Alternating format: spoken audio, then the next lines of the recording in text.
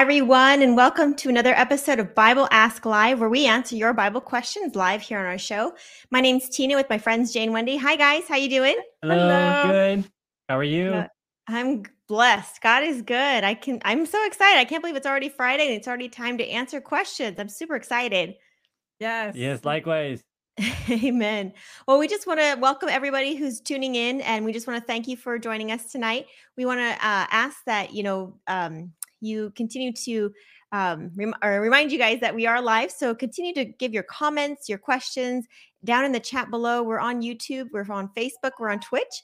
I think I just got a message about it, so we get a lot of messages and a lot of comments and stuff. So we're super excited to be able to engage with everybody out there. So if this is your first time, we want to welcome you, and we hope you enjoy your viewing of our show. And if you're a returning viewer, we want to thank you for being a faithful viewer. We ask God bless you all as you watch tonight. So with that being said, please, Jay or Wendy, would you mind starting us off with a quick word of prayer? Sure, let's do it. Heavenly Father, we thank you for this week you brought us through and for the things we got done and for your provision, your protection. And we pray now that your spirit be with us to guide us into your truth. May we all be brought into harmony through you to grow closer to you and each other and to learn about your love. This we pray in the name of your son, Jesus. Amen. Amen. All right. Wendy, we have a lot of questions. We do. Let's do it. Okay, so Hannah is asking, speaking in tongues is listed as gifts of the Holy Spirit. Interpretation of tongues is listed as a gift as well. It said tongues of fire sat up on them, and they spake with the other tongues. This gift was poured out there and didn't die there. I pray for a whole year to receive the Holy Spirit through speaking in tongues. After a year of bothering God in prayer, I gave up and told him so. I just told him, it's okay. I love you anyway, Lord. Heat came upon my body, and I began to speak in what I believe is an Aramaic tongue. The Holy Spirit began to sing through me and continued for 12 years. It isn't something that takes over your person. You can mostly choose to keep silent. It is for the edification of the church and for guidance of the soul. I'm not sure what the question is here. Well, Hannah, I appreciate your comment and you sharing your experience with us. That's definitely an interesting experience you had. And, I do believe that the gift of tongues is a biblical thing, as long as it's done in the right context. And so I just want to share maybe just a few verses out of one chapter in the New Testament, 1 Corinthians chapter 12. And I'm trying to look up exactly the verses that I wanted to share with you. So as far as, when we have the gift of tongues, I feel like we get a lot of questions about this because some people are like, I've heard it and it just sounds crazy. And other people are like, you have to have the gift of tongues in order to, as a sign that you've received the Holy Spirit. And I would say, that the gift of tongues is something very special and unique. And it's something that we have to be really careful about because we can be led by a spirit, but that we have to make sure that we're being led by God's Holy Spirit and nothing else. And your experience, it definitely sounds like, something that was from God. I don't question that. But I do want to share just a few verses in 1 Corinthians chapter 12. And I just want to read verse 10 as far as, why the gift of tongues is given. So it says to another the work. So it's talking about spiritual gifts in verse 9.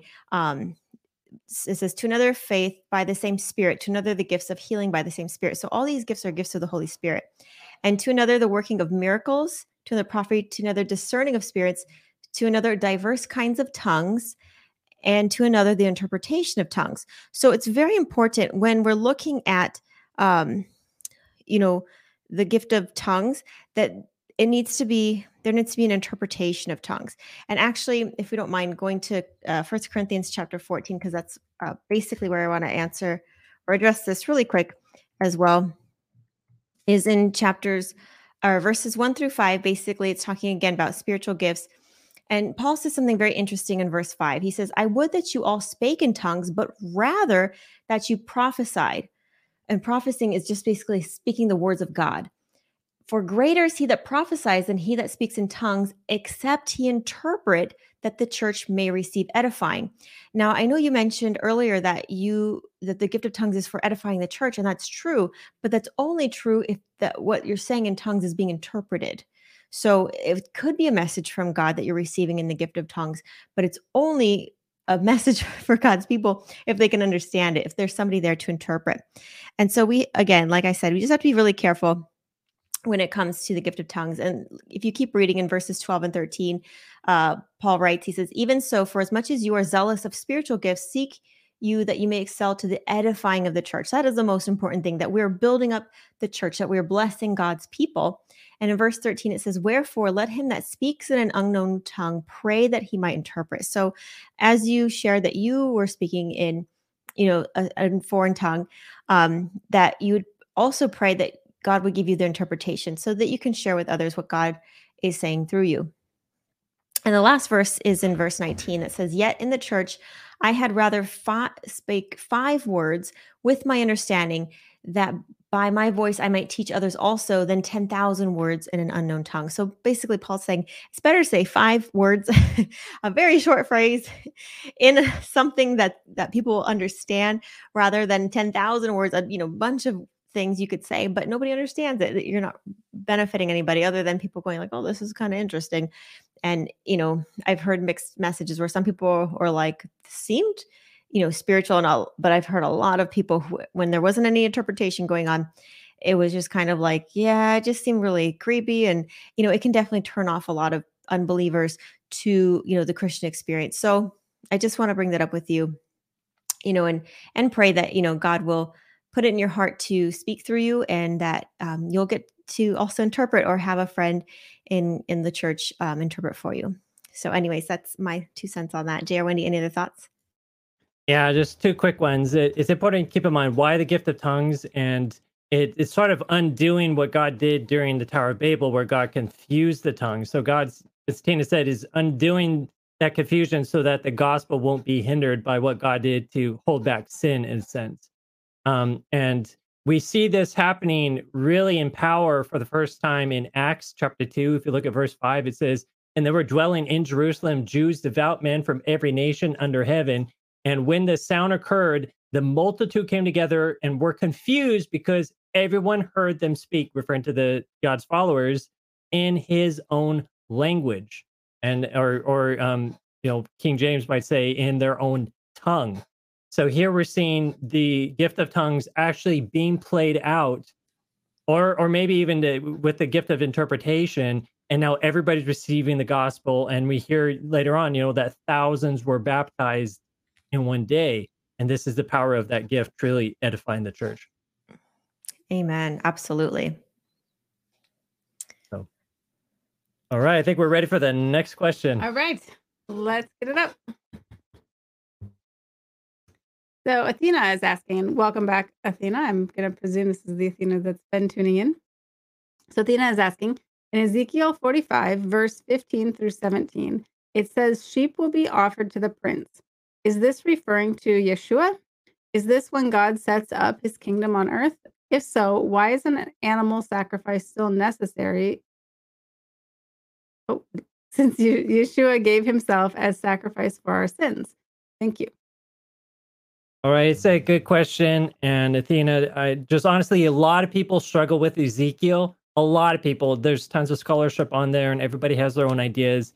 And one reason for that is it's just, there's kind of at least 2 ways of looking at it. Are these messianic prophecies? Are these prophecies about just the children of Israel before maybe Christ would have shown up? Or is this even more in the future? So we have at least 3 different perspectives, and maybe one or more of these could be right. But let's take a look at the context. So first, let's take a look at the verses you mentioned, Ezekiel 45, starting at verse 15. So it says, and 1 lamb shall be given from a flock of 200 from the rich pastures of Israel. These shall be for grain offerings, burnt offerings, and peace offerings, to make atonement for them, says the Lord. And the people of the land shall give this offering for the prince in Israel. then it shall be the prince's part to give burnt offerings, grain offerings, and drink offerings at the feasts, the new moons, the Sabbaths, and at all the appointed seasons of the house of Israel. He shall prepare the sin offering, grain offering, burnt offering, and peace offering to make atonement for the house of Israel. And I think you have already picked up, Athena, the issue here of this verse, where if that prince being spoken there was Jesus, then it's like, okay, why are we having these sacrifices going on when there's, to make atonement, when we're told in the New Testament that God made the atonement through the blood of Christ? So right there, I think we could reach a conclusion. This can't necessarily be speaking of Christ and post-Christ times. If we go to Ezekiel 45, verse 1, it says, "Moreover, when you divide the land by lot into inheritance, you shall set apart a district for the Lord, a holy section of the land. Its length shall be," and then it gives different sizes of it. But here, I mean, it's talking about dividing the land and how you're going to do it. Set up a district for Lord. Like, to me, this is sounding like, okay, this is how Israel should be set up, how they should run. And this would have been, pre-Christ.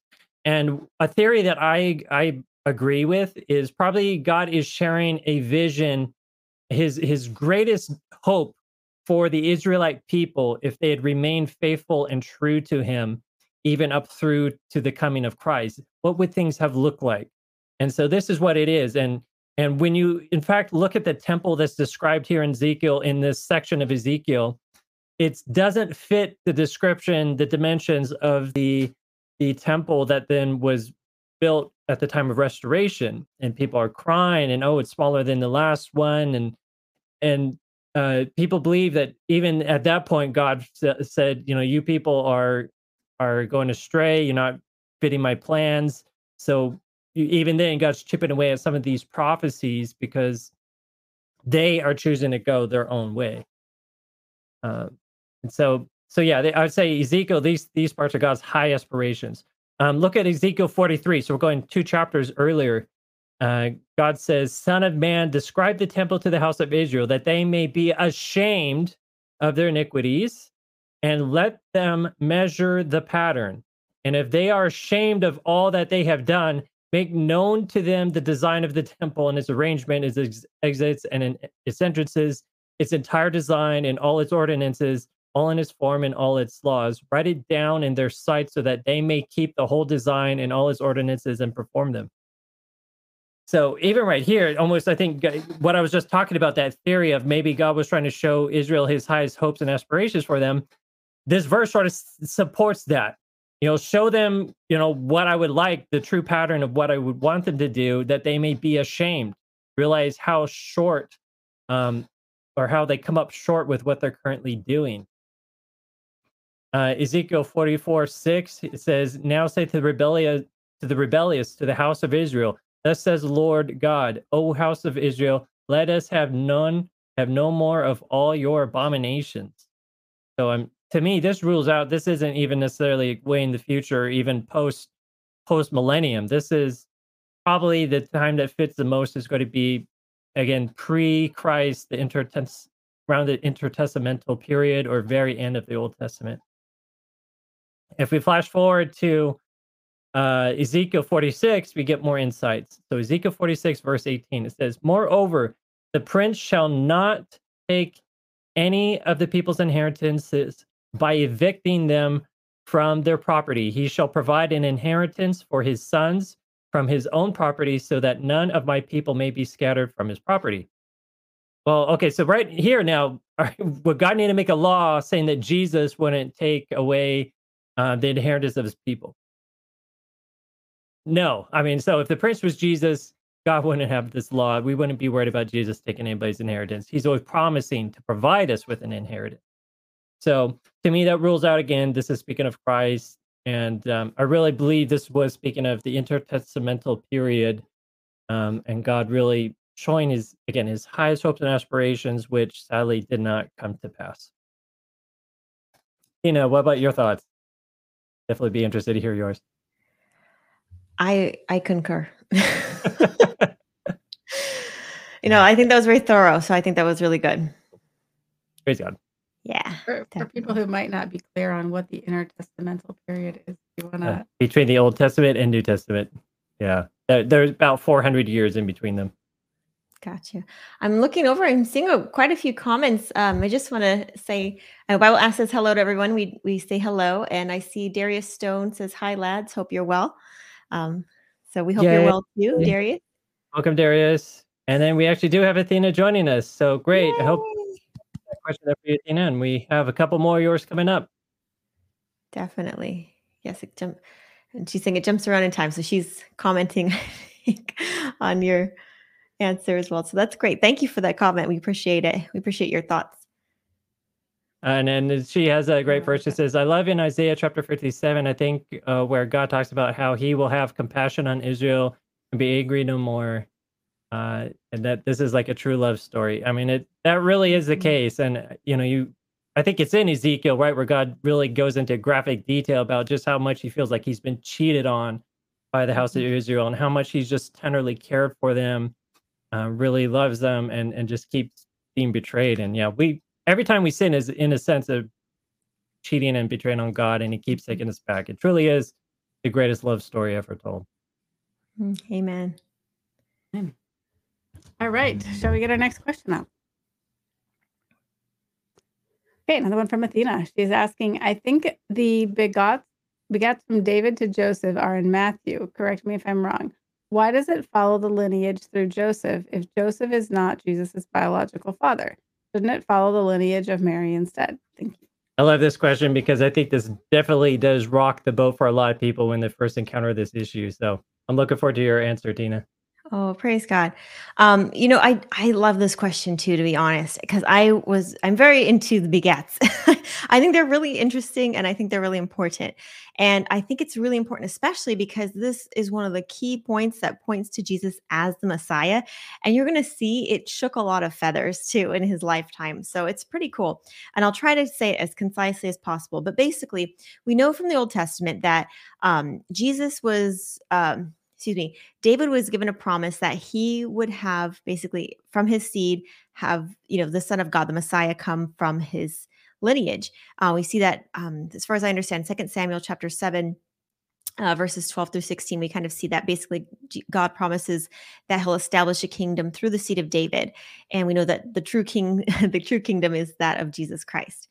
Now, when it comes to, these two begats that happen in the New Testament, one is in the book of Matthew and one is in the book of Luke. And the one in the book of Luke, chapter 3, verses 23 through 38, most theologians agree that that's the lineage of Mary, basically pointing that Mary was also, in fact, of the lineage or the seed of David.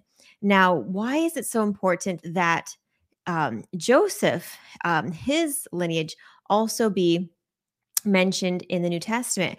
And this is what I honestly believe, is that Joseph, even though he was the adopted father, even though he had no, bloodline to Jesus, he was his basically, like, I don't want to say father-in-law, stepdad, kind of on earth, his adopted father on earth. Obviously I want to be very respectful to the Heavenly Father, who's our only father. But basically Joseph had a very important role to play in that he fathered Jesus while he was on earth. And that's why I think in Matthew chapter 1, we see from the beginning to verse, I think it's 17. And so after this, just a few verses later, it's very interesting. In verse 20, the angel says something very interesting to Joseph. And he says, so basically Joseph finds out, that he was going to, that Mary was pregnant, and Mary was saying, look, this is the Messiah. And I'm sure he was like, you're pregnant and we're not married yet. How did this happen? And so, but Joseph was a very righteous man, and I have so much respect for him for what he did. And so basically, in verse 19, Joseph says he was, he didn't want to make her public example. He didn't want to punish her, and he was going to put her away privately. But in verse 20, it says something very important. So Matthew 1, verse 20 says, but while he thought on these things, behold, the angel of the Lord appeared unto him in a dream, saying, Joseph, thou son of David, So very clear, Joseph was definitely of the son of David, of his lineage. Fear not to take thee Mary thy wife, for that which is conceived in her is of the Holy Ghost. So the angel gives him that assurance, hey, she's not lying to you. Definitely, the child that's in her womb is, from God. It's from of divine origin. And so Joseph had a role to play in marrying Mary and bringing up Jesus as his son on earth.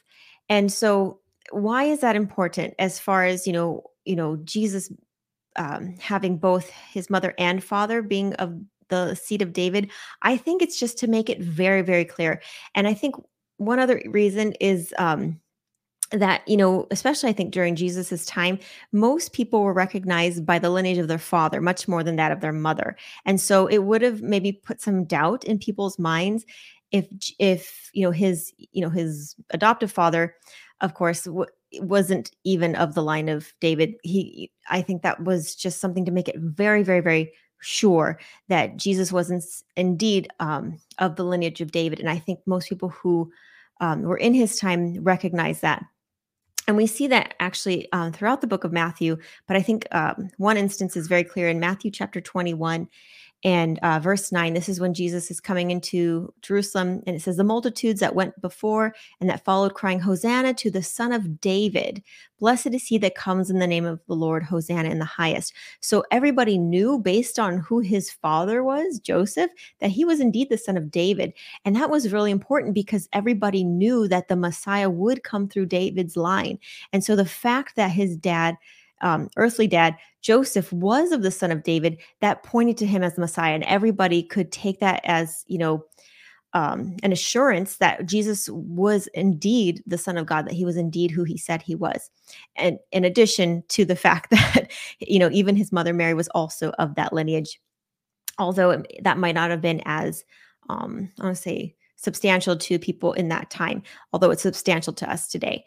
And if you keep going in that chapter, what I think is even more interesting is that, after this happened, it says that as soon as basically, people were saying, oh, Jesus, son of David, it says that the Pharisees were displeased with it because they hated the fact that, I think they knew Jesus was who he said he was. They just couldn't take it that he was, not what they wanted him to be, or they weren't, doing what they wanted. They were, full of self. And so, anyways, again, I think it's really important because, Jesus being the son of David, again, is just a sign that, or one of many signs that Jesus was in fact the Son of God. And I think it's also important when you look at, you see this, even Paul reiterates this in Romans chapter 1 and verse 3. He says, concerning his son, Jesus Christ, our Lord, which was made of the seed of David according to the flesh. And then he goes on to say other things about Jesus. So Paul reiterates, hey, Jesus is of the son of David.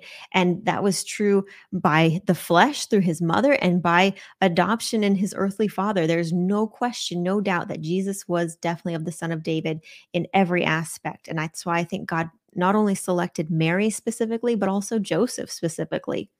And so I hope that helps you as far as maybe understanding why both Joseph's lineage and Mary's lineage are mentioned in the New Testament. And I just hope and pray that reaffirms your faith that Jesus is absolutely who he says he is. He is the son of David. He is the Messiah. He is the Son of God. He is our King. So anyways, I hope that is a good enough answer for you. Jay or Wendy, any other thoughts on that? Yeah, no, and I think what you said, that, was to remove any doubt, any questions, that was probably best thing for what God did. Just 2 lines, no questions asked. He's totally of the lineage of David. So, amen. So I'm seeing some more comments. We've got quite a few. Yeah. Dana says, yeah, God had all his bases covered. Absolutely. God takes care of us. No reason to doubt him. Amen. So we have some comments from Vlad Dracula II from Twitch. Welcome. Thanks for joining us. and kind of a question. So let's read all these three together. He Sure. says, They may have seen him as what would now be called a it's terrorist. like this is speaking of Jesus. Jesus, yeah. He was a threat to the established government. That's very true. God- That's very true. Oh, I think I think they saw him as a rebel, and I think they were just so scared of him because people followed him by the masses. And Mhm. it talks about Jesus talked about the Pharisees and how they were like they wanted people in the streets to come to him. They wanted that attention. They wanted people to follow them. And Jesus talks about how they would go search for a proselyte. They would, they wanted to have followers, and they're excited if they have one person following them. But Jesus, just based on who he was, he didn't have any, money. He didn't have, position in government or anything, but people just followed him because of they could just tell there was divinity in him. And yeah, they were definitely threatened by Jesus. I think both the the earthly government of the Romans as well as the religious Jewish authority as well. So I think that's a really good Yeah. comment. Thank you for that. And yeah, and it's just human nature, I think, too. And we're just seeing it more and more every day where we just are so intolerant of people of different beliefs. And here he comes in just completely different so many ways. People ask a question and he answers with like a question from left field, right? And always making them look dumb, always pointing out their terrible faults. Well, Jesus might tell people don't sin anymore. Like his harshest words would usually, and I believe he said this with tear in his eyes, but those would be spoken to the leaders, the people who should have known better, and called them out for what they were doing. And yeah, if you're in a position of leadership and someone is rallying, causing the masses to sort of question how accurate, how good, how appropriate you are, that's now a threat to your position, a threat to your establishment, your reputation, and they're going to have a very harsh reaction to it. And Jesus, I mean, ultimately is the greatest threat to government and establishment. Like he is in Daniel 2. I mean, Jesus is that stone that crushes the feet, that brings all the kingdoms of the world to an end. And so he rightfully is the greatest threat. Amen. I know. And it's so funny because after Nebuchadnezzar had that dream and recognized that Jesus would, establish a new government in the world, he goes and tries to build a statue and say, no, no, no, it's all going to be gold. It's all going to be my kingdom. And he couldn't keep it going, obviously, because only God is in control. And what you're saying as far as, how Jesus was, I mean, the biggest example of how he was, I just love Jesus and how his mind worked was you see in Matthew 22 when they try to trick him and they're like, should we pay tribute to Caesar? And Jesus, it was say in anybody have a coin? Bring me a coin. Yeah, exactly. Whose face Jesus is on this? he perceived their wickedness and says, why do you tempt me, you hypocrites? And he says, yeah, bring me a penny. He says, whose subscription is on this? And they said, Caesar. And he says, give to Caesar the things that are Caesar's and to God the things that are God. And it says they marveled and they went their way. They couldn't say anything to him. He just kept them, dumbfounded. You just couldn't outdo or outwit Jesus. And I think that's just awesome. And he had no formal education. He was just who he was. I think, for I don't know if there was no formal education because he knew how to read. Oh, yeah. No, that's true. Yeah, he wasn't schooled to the level of these people he's going up against. Yeah, he wasn't like these religious leaders who went to the, those religious schools and that. If have you watched The Chosen? I think it's a great depiction of this whole dynamic where, they really zero in on the way the Pharisees and, the Romans and everyone are watching Jesus and his every move. And it really, I think it really makes clear that dynamic that's going on. I think it's an interesting visual. I really liked season 1, to be honest. Yeah, I think they did a good job. Yeah. Right. Thank you again, Vlad, for joining us for the question. All right. Next. On to question number 4. Amen. Sorry. His comment. You yeah. don't need to know one plus one. So I'll let you read it. Wrong. Yeah, very cool. Yeah. Yep. Great. All right, let's get our next question up. All right, so Barbara is asking, did God forgive the devil when he cast him out of heaven? All right. So that was an interesting question because when we read things, we often read it from a particular framework we already have in our head. So when I say God casting out Satan, I always think right off, okay, well, that was a bad thing. But I suppose for some people, it could be a question of, yeah, is Satan given a chance to be forgiven? Like, why is he still allowed to run around and do things? So let's take a dive into this, Barbara. Great question. So let's take a look first at the situations when God does give forgiveness. So it's something we've talked about before, but it's important to keep in mind. So first, let's check out Acts 8:22. This is Peter speaking to, I believe, Simon Magus, and he says, "Repent, therefore, of this your wickedness, and pray to God if perhaps the thought of your heart may be forgiven of you." So what does he need to do to be forgiven? Peter's saying you need to repent. Then you go to Second Chronicles 7:14. Love this verse. It says, "If my people who are called by my name will humble themselves and pray and seek my face, turn from their wicked ways, then I will hear from heaven and I will forgive their sin and heal their land." So when will God forgive them and heal their land? It says when they humble themselves, pray, seek his face, and turn from their wicked ways. I mean, that's like a good visual understanding of repentance, to turn away from being on the wrong path and going on God's path. So, um, so this is the requirement to be forgiven. And then we have Satan now, who's cast out of heaven. So we look at Revelation 12:9. It says, "And the great dragon was cast out, that serpent of old, called the devil and Satan, which deceives the whole world. He was cast out into earth, and his angels were cast out with them." So why? And was he forgiven? Let's check out the couple verses forward. Revelation 12:12 says, "Therefore rejoice, you heavens, and you that dwell in them. Woe to the inhabitants of earth." So for us here on earth, it's a bad thing Satan's cast down. Why? For the devil has come down to you having great wrath. He's very angry because he knows that his time is short. So why is he angry? Why is his time short? So obviously he lost. He got booted out of heaven. He's not repented at all, right? And he knows his time is short. God has promised judgment against him. 2 Peter 2:4 says, "For if God spared not the angels that sinned, but cast them down to hell and delivered them into chains of darkness to be reserved unto judgment."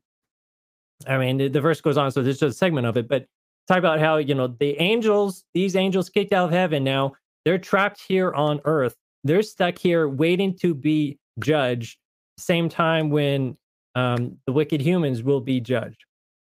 And then Jude 1:6, same thought. "And the angels which kept not their first estate," those that didn't stay in heaven, "but left their own habitation, he, God, has reserved in everlasting chains under darkness for the judgment of the great day." So here it's even more clear that the wicked angels are trapped here on earth until they're going to be judged. And I should say, not necessarily judged. They've already been judged. They've already been judged as fallen. They've already been found unworthy to be in heaven.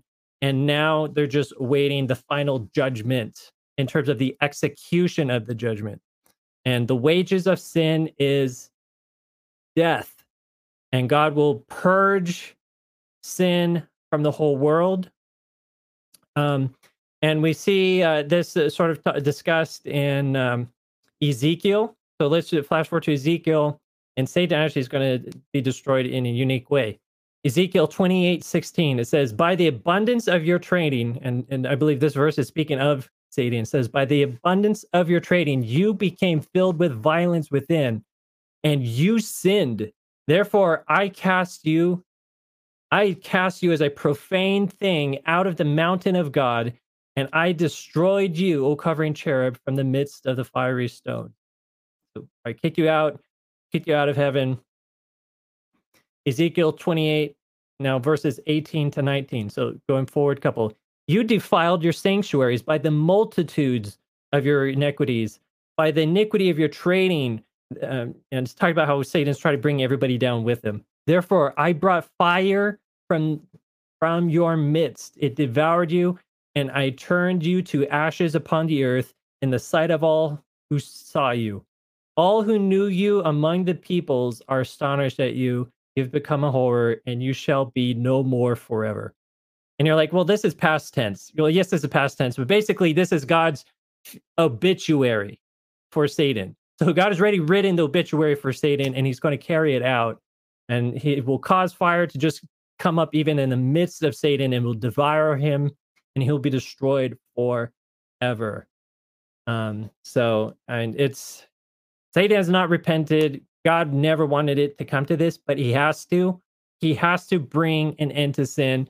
And it's just like if you're weeding in the garden, and if you've ever just pulled up a weed and you just pull the top, come back a week later or two, and it will have shot up even more. And now you have to dig even deeper. Like, you have to yank a weed up by the roots and pull up all those little roots, or else it's going to keep coming back. And it's the same thing with sin. And the root of the sin is Satan. He's the father of all lies. He is a murderer from the beginning, and he has to be eliminated, or else there will always be suffering, pain, death, sorrow. So that's the unfortunate thing. God doesn't want to do it. It's his strange act, as he calls it. But that's the state of things. Satan has not been forgiven, and judgment has already been determined for him. So, Tina, any thoughts? No, I think that was very well said. As far as what's the plan for Satan? And I think it actually leads really well into the next question, if you want to bring that up, because it's kind of related. And maybe we have a question from Vlad. And maybe this is a good time. You're like, wow, you guys' views are probably a little bit different than most. Maybe we could explain that. So Vlad asks. He says, What denomination are you guys? So basically, Bible Ask is not affiliated with any specific church or denomination. We're a group of Bible-believing Christians who answer Bible questions based on the Bible. So that's pretty much a summary of who Bible Ask is and what we are about. All right. Okay, so let's go ahead and get our next question up.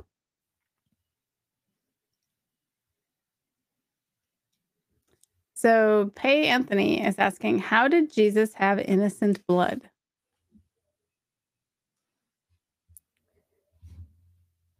I didn't know that was the next question. Oh, it's probably not, but I could answer that one. Okay, go for it. So how does Jesus have innocent blood? And I suppose the implied meaning here is Christ, the alternative would have been he would have sinned and not have innocent blood. I believe the Bible is pretty clear he was innocent. So we see in 1 Peter 1, verses 8 to 19, it says, knowing that you were not redeemed with corruptible things like silver or gold from your aimless conduct received by tradition from your fathers, but with the precious blood of Christ as a lamb without blemish and without spot. So here Peter is saying, yeah, Christ was perfect. There's nothing wrong with him. And then we find in Hebrews 4:15, it says, for we do not have a high priest who cannot sympathize with our weaknesses. Rather, implying Christ can sympathize with our weaknesses. But despite that, but he was in all points tempted as we are, yet without sin.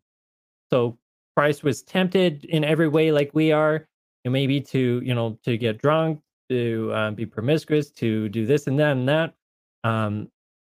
But he at all times did not cave into those sins, or those temptations, did not sin. Romans 5:19 says, for as by one man's disobedience, many were made sinners, so also by one man's obedience, many will be made righteous. So Christ was righteous and will be made, or he was obedient, and through that we will be made righteous. Revelation 5:9.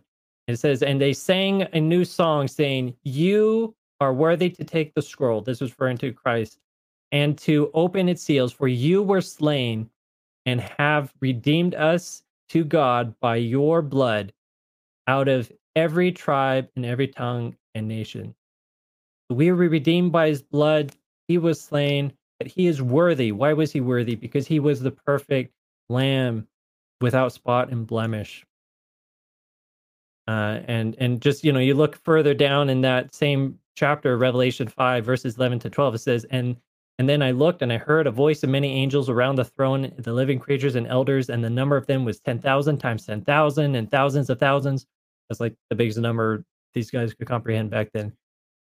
Verse 12, it says, saying with a loud voice, worthy is the Lamb who was slain to receive power and riches and wisdom and strength and honor and glory and blessings. I mean, we often gloss over these really quickly, but in here is, again, so much of Christ passed the test. Christ was obedient. He made it through. His blood is acceptable because he was innocent, and yet Satan and sin killed him, because that's the thing sin does. Sin will destroy even when it's undeserved. Romans 8:3-4, the last verse here I'll talk about, says, for what the law could not do, in that it was weak through the flesh, God did by sending his own son in the likeness of sinful flesh.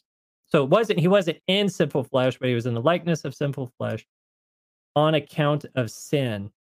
He condemned sin in the flesh, that the righteous requirement of the law might be fulfilled in us, who do not walk according to the flesh, but according to the Spirit. So he condemned sin in the flesh. How did he do it? How did he condemn sin? Again, it is what I just said, because he was perfect. He never sinned. He never did anything wrong. He was totally innocent. And yet he was murdered. Yet people desired to kill him. Yet, Satan just wanted to do it. He riled up the mob to kill him. He got the rulers, the Romans, everybody to kill Christ. Even though he was perfect. And that was probably the reason they wanted to kill him the most, was because he was perfect, because he was innocent, because he was calling out the things they were doing. And that's why he was the most dangerous person, even in the eyes of Satan, because Jesus never did anything wrong.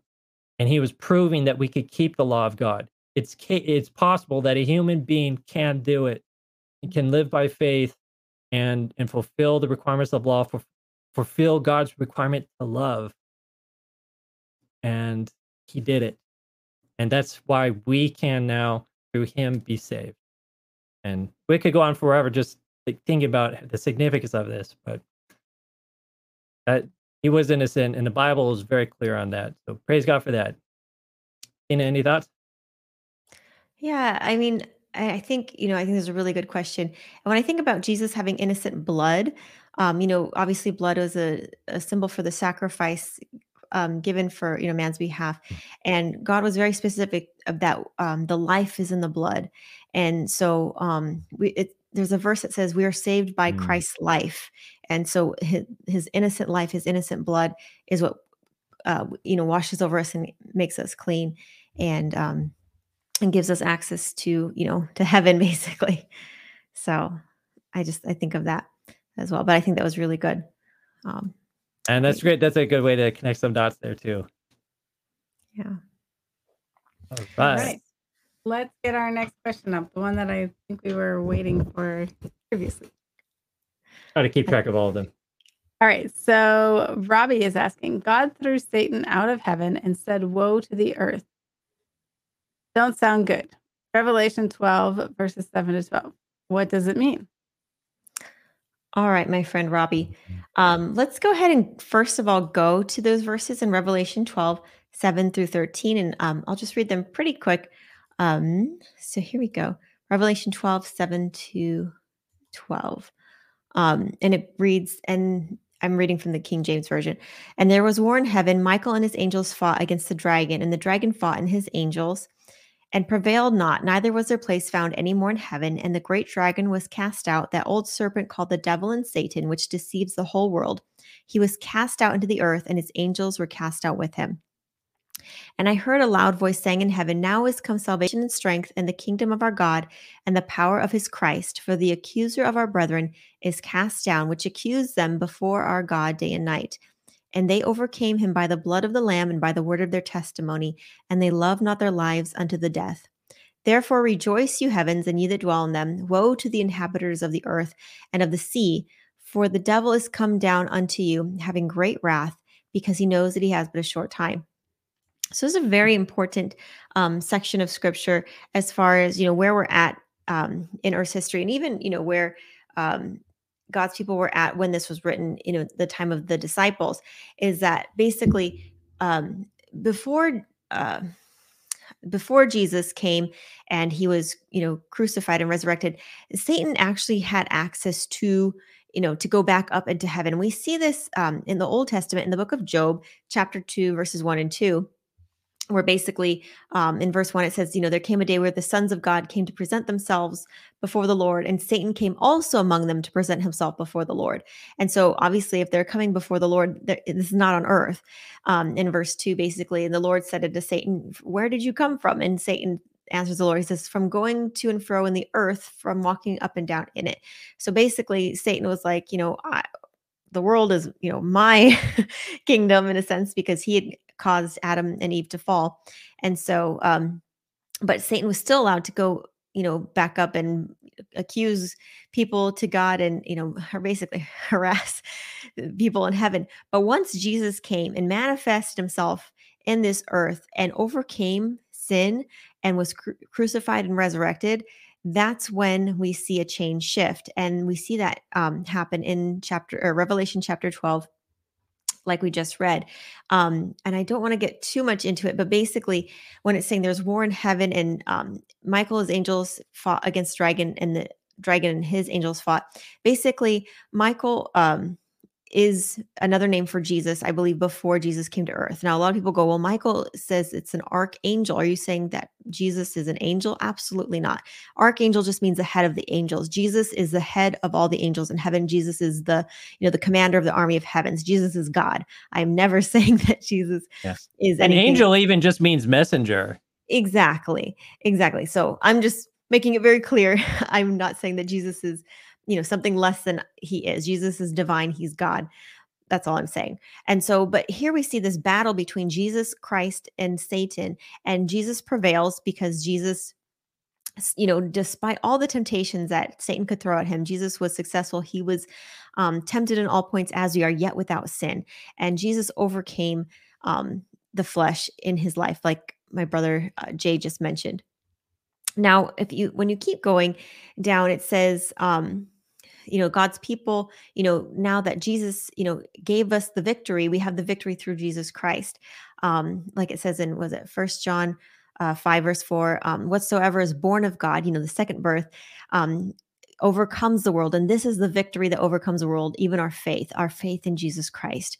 And so we can have victory through Jesus Christ, like it says here in verses 10 and 11. And in verse 12, I think this is where I think you said, make it sound a little scary.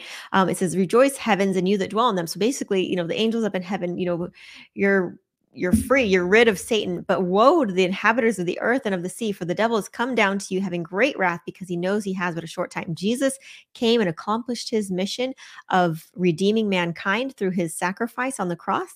And so now Satan knows for sure his fate is sealed. That fate that was set up in the Garden of Eden once he caused Adam and Eve to sin. There was a prophecy given against Satan that we see right off the bat between Jesus and Satan in Genesis chapter 3, verse 15. And basically that says, God says, I will put enmity between you and the woman. God is talking to the devil. He says, I will put enmity, hatred between you and the woman, between your seed and her seed. So basically there would be someone of the lineage of mankind who would destroy basically the seed of Satan, those who follow after Satan's ways. It says, it shall bruise your head, or basically crush your head, Satan, and you shall bruise his heel. So in the process of Jesus crushing the head of Satan, Jesus would be, it would be harmful. It would hurt Jesus in the process. But in and of it, regardless, the head of Satan, would be a deadly blow that Jesus would inflict on him, which Jesus did on the cross. Now, as far as, why is there woe come to the earth? It says, because the devil has but a short time. The devil knows he only has a short time before his judgment is here to come. And Jesus speaks about his judgment in Matthew 25 and verse 41, talking about people who follow after Satan. Basically, it says, then shall he say to them on the left hand, this is at the judgment, depart from me, you cursed, into everlasting fire, prepared for the devil and his angels. So Jesus never prepared fire, or basically the lake of fire, for people. That wasn't what the lake of fire was for. It was prepared for the devil and his angels. Those are the only ones that God really knew he had to destroy, that wouldn't have a chance at redemption, but we do.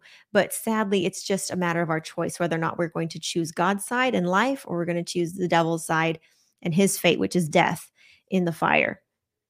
And again, as far as what this judgment that Satan has, as far as his judgment, again, we see that in Revelation chapter 12. Sorry, I got kind of lost my place there. But basically, that I'll just summarize that. Basically, the devil is, in verse 10, the devil that deceived them was cast into the lake of fire and brimstone, where the beast and the false prophet are, and they are tormented day and night forever and ever. So basically, there is a severe judgment coming to the devil, and he's just going to do whatever he can before he's out of time to wreak havoc and bring as many people with him down to that lake of fire. And that's basically the devil's plan. And so if you don't think there's temptations or there's, evils or reasons, lies that the devil puts out there to doubt God, or, stray away from God, I mean, you just need to open your eyes for just a few minutes, and you'll see that there's a lot of working of the devil in so many ways and so many forms, that the devil is just trying to keep people away from knowing God and having a saving relationship with him. And that's really what the woe is to the earth, that, there is a lot of sin, there's a lot of temptation. It's only going to get worse until Jesus comes. And I always think about, the story of Noah, and basically how Jesus talks about that in, I believe, Matthew 24, where he says that, just as the days of Noah, so shall it be at the coming of the Son of Man.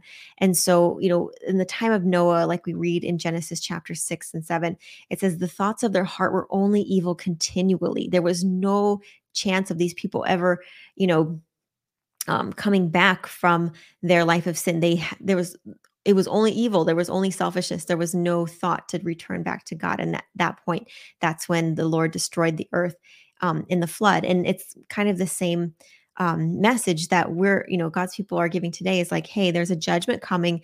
The earth is going to be destroyed. You need to get on board and come into God's saving ark, which is, a relationship with Jesus and having his blood cover you, so that you can be saved from the destruction that is to come. And so, again, I think it comes to a point where the earth is going to be fully ripe, like it reads in Revelation 14, where, God's people are fully committed, 100% loyal to God. And then the devil and his people are fully and committed to sin and selfishness. And that's, I believe, the pinnacle of when Jesus comes and, takes his people home. And just one last thing I want to share with you that I think was kind of cool, as far as, when you look back at that prophecy that God gave to Satan at the beginning, when he caused Adam and Eve to fall, he said that Jesus would crush his head and it would bruise the heel of Jesus. But Paul actually also brings up an important point in Romans chapter 16 and verse 20. And I want to leave you with this thought. And it says, and the God of peace shall bruise Satan under your feet shortly. The grace of our Lord Jesus Christ be with you. Amen. And so I believe what Paul is saying here is that, yes, Jesus had his role to play in crushing the head of Satan. Jesus died on the cross for your sins. And now it is your decision to crush the head of Satan under your feet by the decision you make to follow Jesus. And it is our decision every day, by the choices we make, whether or not we're going to be with Jesus and crush the head of Satan by choosing God's way and love, or we're going to follow after Satan and receive his destruction by choosing our own way in selfishness. So I just pray that you would choose God's way, and that God will use you to crush the head of Satan in your life and be a blessing to those around you. Jay or Wendy, any other thoughts? No, that was so beautiful. So thank you for Praise that. We have a few comments that have been coming in. Uh, First, let's shout out to Doug, who is joining us. Yes. Uh, And I'll just go ahead and address this one right now if you want to put Doug's up. So Doug Williams is asking for prayer. He's saying, Jesus, please heal me of diabetes and to concentrate while driving. and we'll definitely pray for you at the end of this show. Yes. And also I want to encourage you to check out some different resources on this because I used to work with a program that teaches people how to reverse diabetes, and it was phenomenally successful. I mean, we had I had one of my participants was on.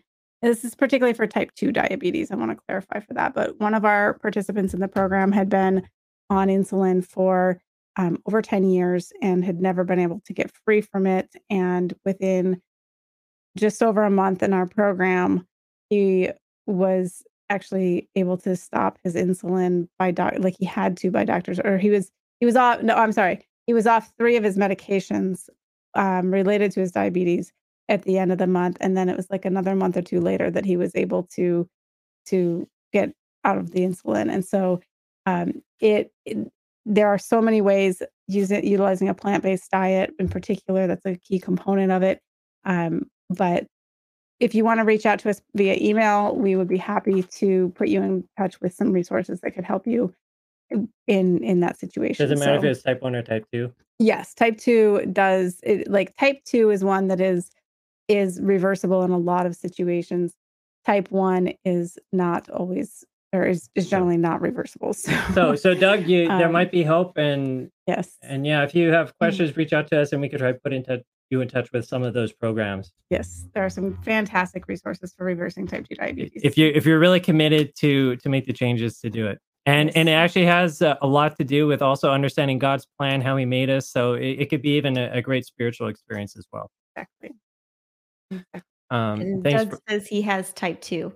Yeah. So thank you for clarifying that. And we pray that God will definitely be healing you and that you'll make decisions or find some resources that will help you gain healing through some natural ways. I see another comment from our friend Vlad. Yeah, Yes, so it's couple a comments. couple that go together, looks like. So the first one is saying, how do you guys feel about others having different interpretations of the same book, the potential of different meanings if being read in different languages?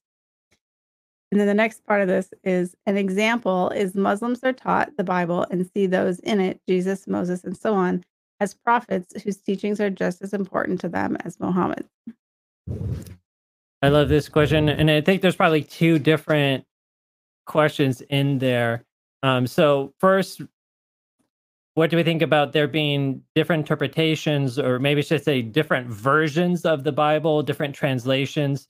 And I think, Vlad, you kind of answer it partially with your question too, which is, yeah, the Bible was written in ancient Greek, ancient Hebrew, Aramaic, these languages that we aren't using really anymore. We don't speak it, and we're having to translate them into English, and we just have words that don't carry over well. There's idioms that don't carry over well. History has changed so much. The way we live culturally is so different. So it's very hard to translate something in these languages and put it into words that we will fully, very concisely get the full meaning of it.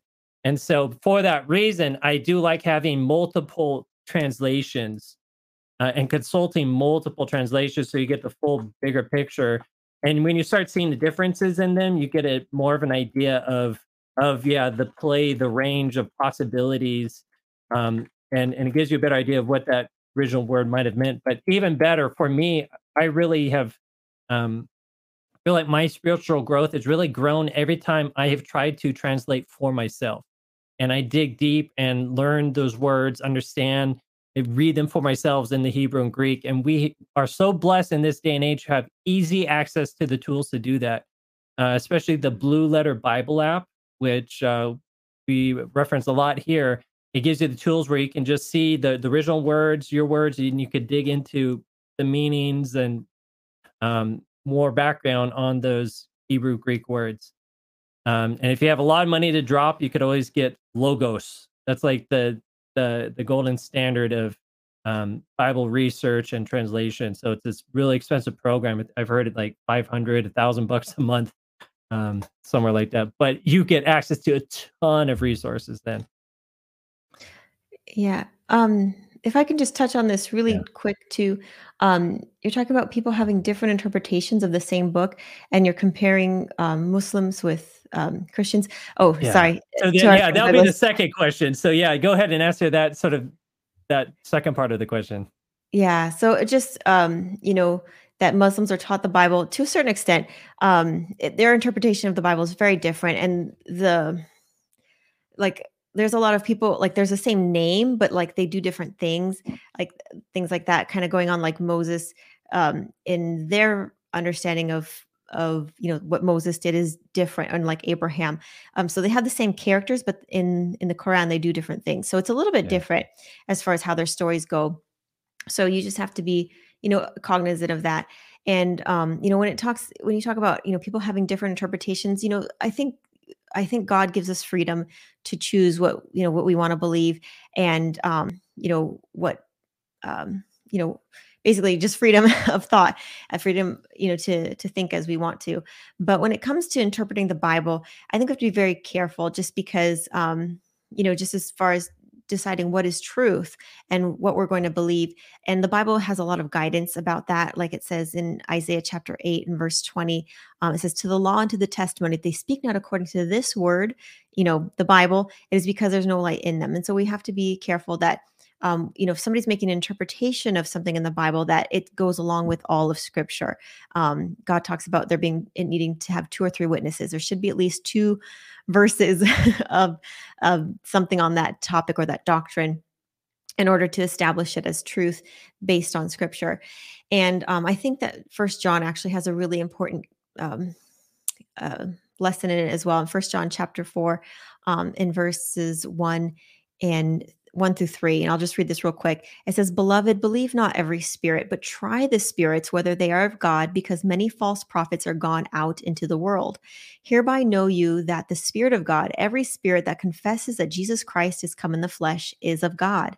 So this is really important, that those that are interpreting the Bible and telling you things out of the Bible are saying that Jesus Christ is come in the flesh. And every spirit that confesses not that Jesus Christ is come in the flesh is not of God. And this is that spirit of Antichrist, whether you have heard that it should come, and even now already is in the world. So we have to make sure that, we are, whatever we're choosing to believe, that we're basing it on Scripture, and we're basing it on the fact that Jesus is the Son of God. Jesus is come in the flesh, and Jesus is who he says he is. And so I think those are really key as far as um, basing the truth on God's word, that it's consistent with God's word, and that it is in harmony with who God says he is. Yeah. And I just wanted to share on that as well, that, talking about kind of different interpretations or different perspectives within, the context of, yes, is it in alignment with who God is, the character of God? It beyond that, there's always going to be different perspectives, because it's like if you hold up a coin and you have 2 people look at that coin, and they're going to see different things. One's looking at one side possibly, and one's looking at the other side. So everything does have different perspectives, and thus different kind of interpretations about it. But yes, it does go back to, ultimately, is it consistent with God's character? And what are the things that we can be learning from this to grow in his likeness, to move, to allow our character to be more like his? And maybe Tina touched on it a little bit, but also I don't think the Quran is sort of like another interpretation of the Bible. And I'm not going to speak badly about it, but it's, I mean, I think of, like, if you watch Star Trek and you think of what J.J. Abrams' version of Star Trek did to the timeline, and the Star Trek in the J.J. Abrams universe is completely different. Things that happen in the main timeline of Star Trek Next Generation don't take place at all in in the J.J. Abrams universe, and then who people are good or bad, vice versa, split. Like everything's completely different, and it's kind of that way when you compare the Bible and the Quran, where things can be easily reverse switched, different, completely. Is almost like an alternate universe when you're reading the book. So there really are different religions with some similarities. Yeah, claiming to have similar characters at times, but they really are different. Definitely. And, and I say that we say this with, complete respect to people who are Muslim faith. And, we respect all faiths and Mhm. all beliefs out there. We're just speaking, according to the Bible, this is what the Bible says. So we just hope that's clear as well. And, we love all our brothers and sisters in the world. So But I think they'll agree with us too. We're different. We're different. yeah, we're different, but we love each other and we have full respect for our brothers and sisters out there in every faith. All right. I think we're pretty much out of time. I know we have, I think, still a few more questions we didn't get to, but yeah, I think we might have to wait for next week to to get to them. So that's too bad. I'm sorry. But if you have a question that you submitted and it wasn't answered tonight, please join us again next week. We're here every Friday at 6 p.m. Pacific Standard Time. And so if you have a question you'd like to formally submit to our show so that we can address it and feature it on our weekly program, be sure to go to our website, BibleAsk.org/live. And we're more than happy to feature your question and give it the answer it deserves. And so, again, we pray that you are blessed by our show. And if you are, be sure to like and share our content and just be a blessing to those around you. With hopefully as Bible Ask is to you, because we're just here as volunteers. We love sharing God's word, and we just want to share the gospel as much as possible. And so we appreciate all you, our faithful viewers, helping us out with that. And also, just I know that our director has put up the website or our email if you want to get in touch with us. I know our brother Doug Williams asked for our email. It's info@bibleask.org. So if you have a question or a prayer request, be sure to reach out to us and contact us as well, because we are definitely here to pray for you as well as part of the family of God. So with that being said, we'll go ahead and close with a word of prayer. Jay or Wendy, you want to pray for us? Yeah, let's do it. Heavenly Father, thank you so much for, again, this time that we can come together all over the world, and pray a special blessing for each and every person who joined us live and those who will also watch later on. May your spirit guide each and every one of them, as well as us, into your truth, that we may have better discernment, that we can uh, be with you through all of eternity and be able to resist the temptations that Satan throws our way. And I also pray right now a special blessing for our friend Doug, and that you will um, heal his body, help him to overcome diabetes, and give him the motivation, inspiration, knowledge, whatever it takes to also make the changes to really have that uh, victory over the disease. And we thank you for all the remedies that you have out of love given us in this world, and for the health laws that you've put in place, and for our benefit even. And just again, pray that you can make these things known to him in his health journey. And just for all of everybody again tuning in here, pray special blessing for them all. And this we pray in the name of your son, Jesus. Amen. Amen. Thank you so much. And again, we look forward to seeing you all again next week at 6 p.m. Pacific Standard Time. We pray you have a blessed evening and a good week, and we'll see you then. Take care, everyone. Bye. Bye-bye. Thanks for joining us.